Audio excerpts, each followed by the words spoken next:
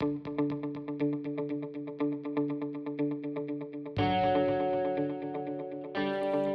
everybody to A Well-Run Life. This is Pete Deely. Come in, sit down, take a second. You get enough advice. This is about nothing and everything and all of it in between. I am composing this missive in my head while at Scottsdale Fashion Square Mall. An elderly Chinese man has his elbow buried somewhere between my spine and scapula. He is using a level of force usually reserved for extracting information. In this mall, they are selling Tesla automobiles. This is a place where in between getting your Wetzel and Charming Charlie accessories, you can drop $100,000 with Tesla so you can rush home your spoils of the day in style. I am not a car guy, but even I am impressed with these immaculate machines.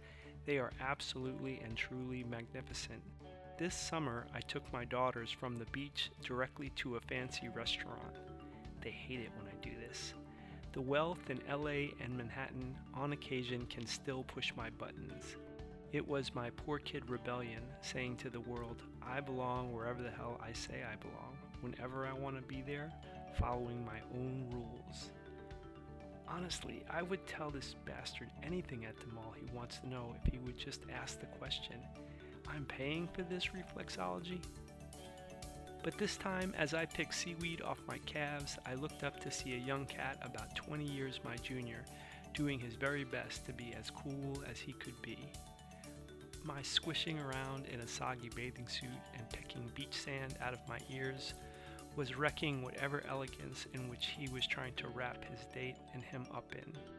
My rebellious acts of going into expensive restaurants dressed as a beach bum, just because I could now afford them, came into brutal focus. I was just being an adolescent ass. The Teslas are being sold in the most brilliant of ways.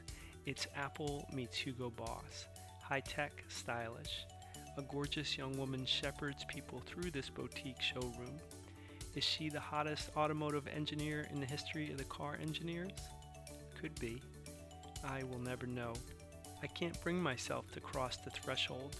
Still, buried in there somewhere is someone saying, you don't belong in there. This magnificence isn't for you. It's physical. I'm stuck at the door, dumb and mute. Man, this guy, it's like it's going to be an attempted homicide. How did my body get so tight? Why is it so uncomfortable to untangle these knots? That's enough for now. It's not a sprint. Travel to awellrunlife.com and tell us how you are.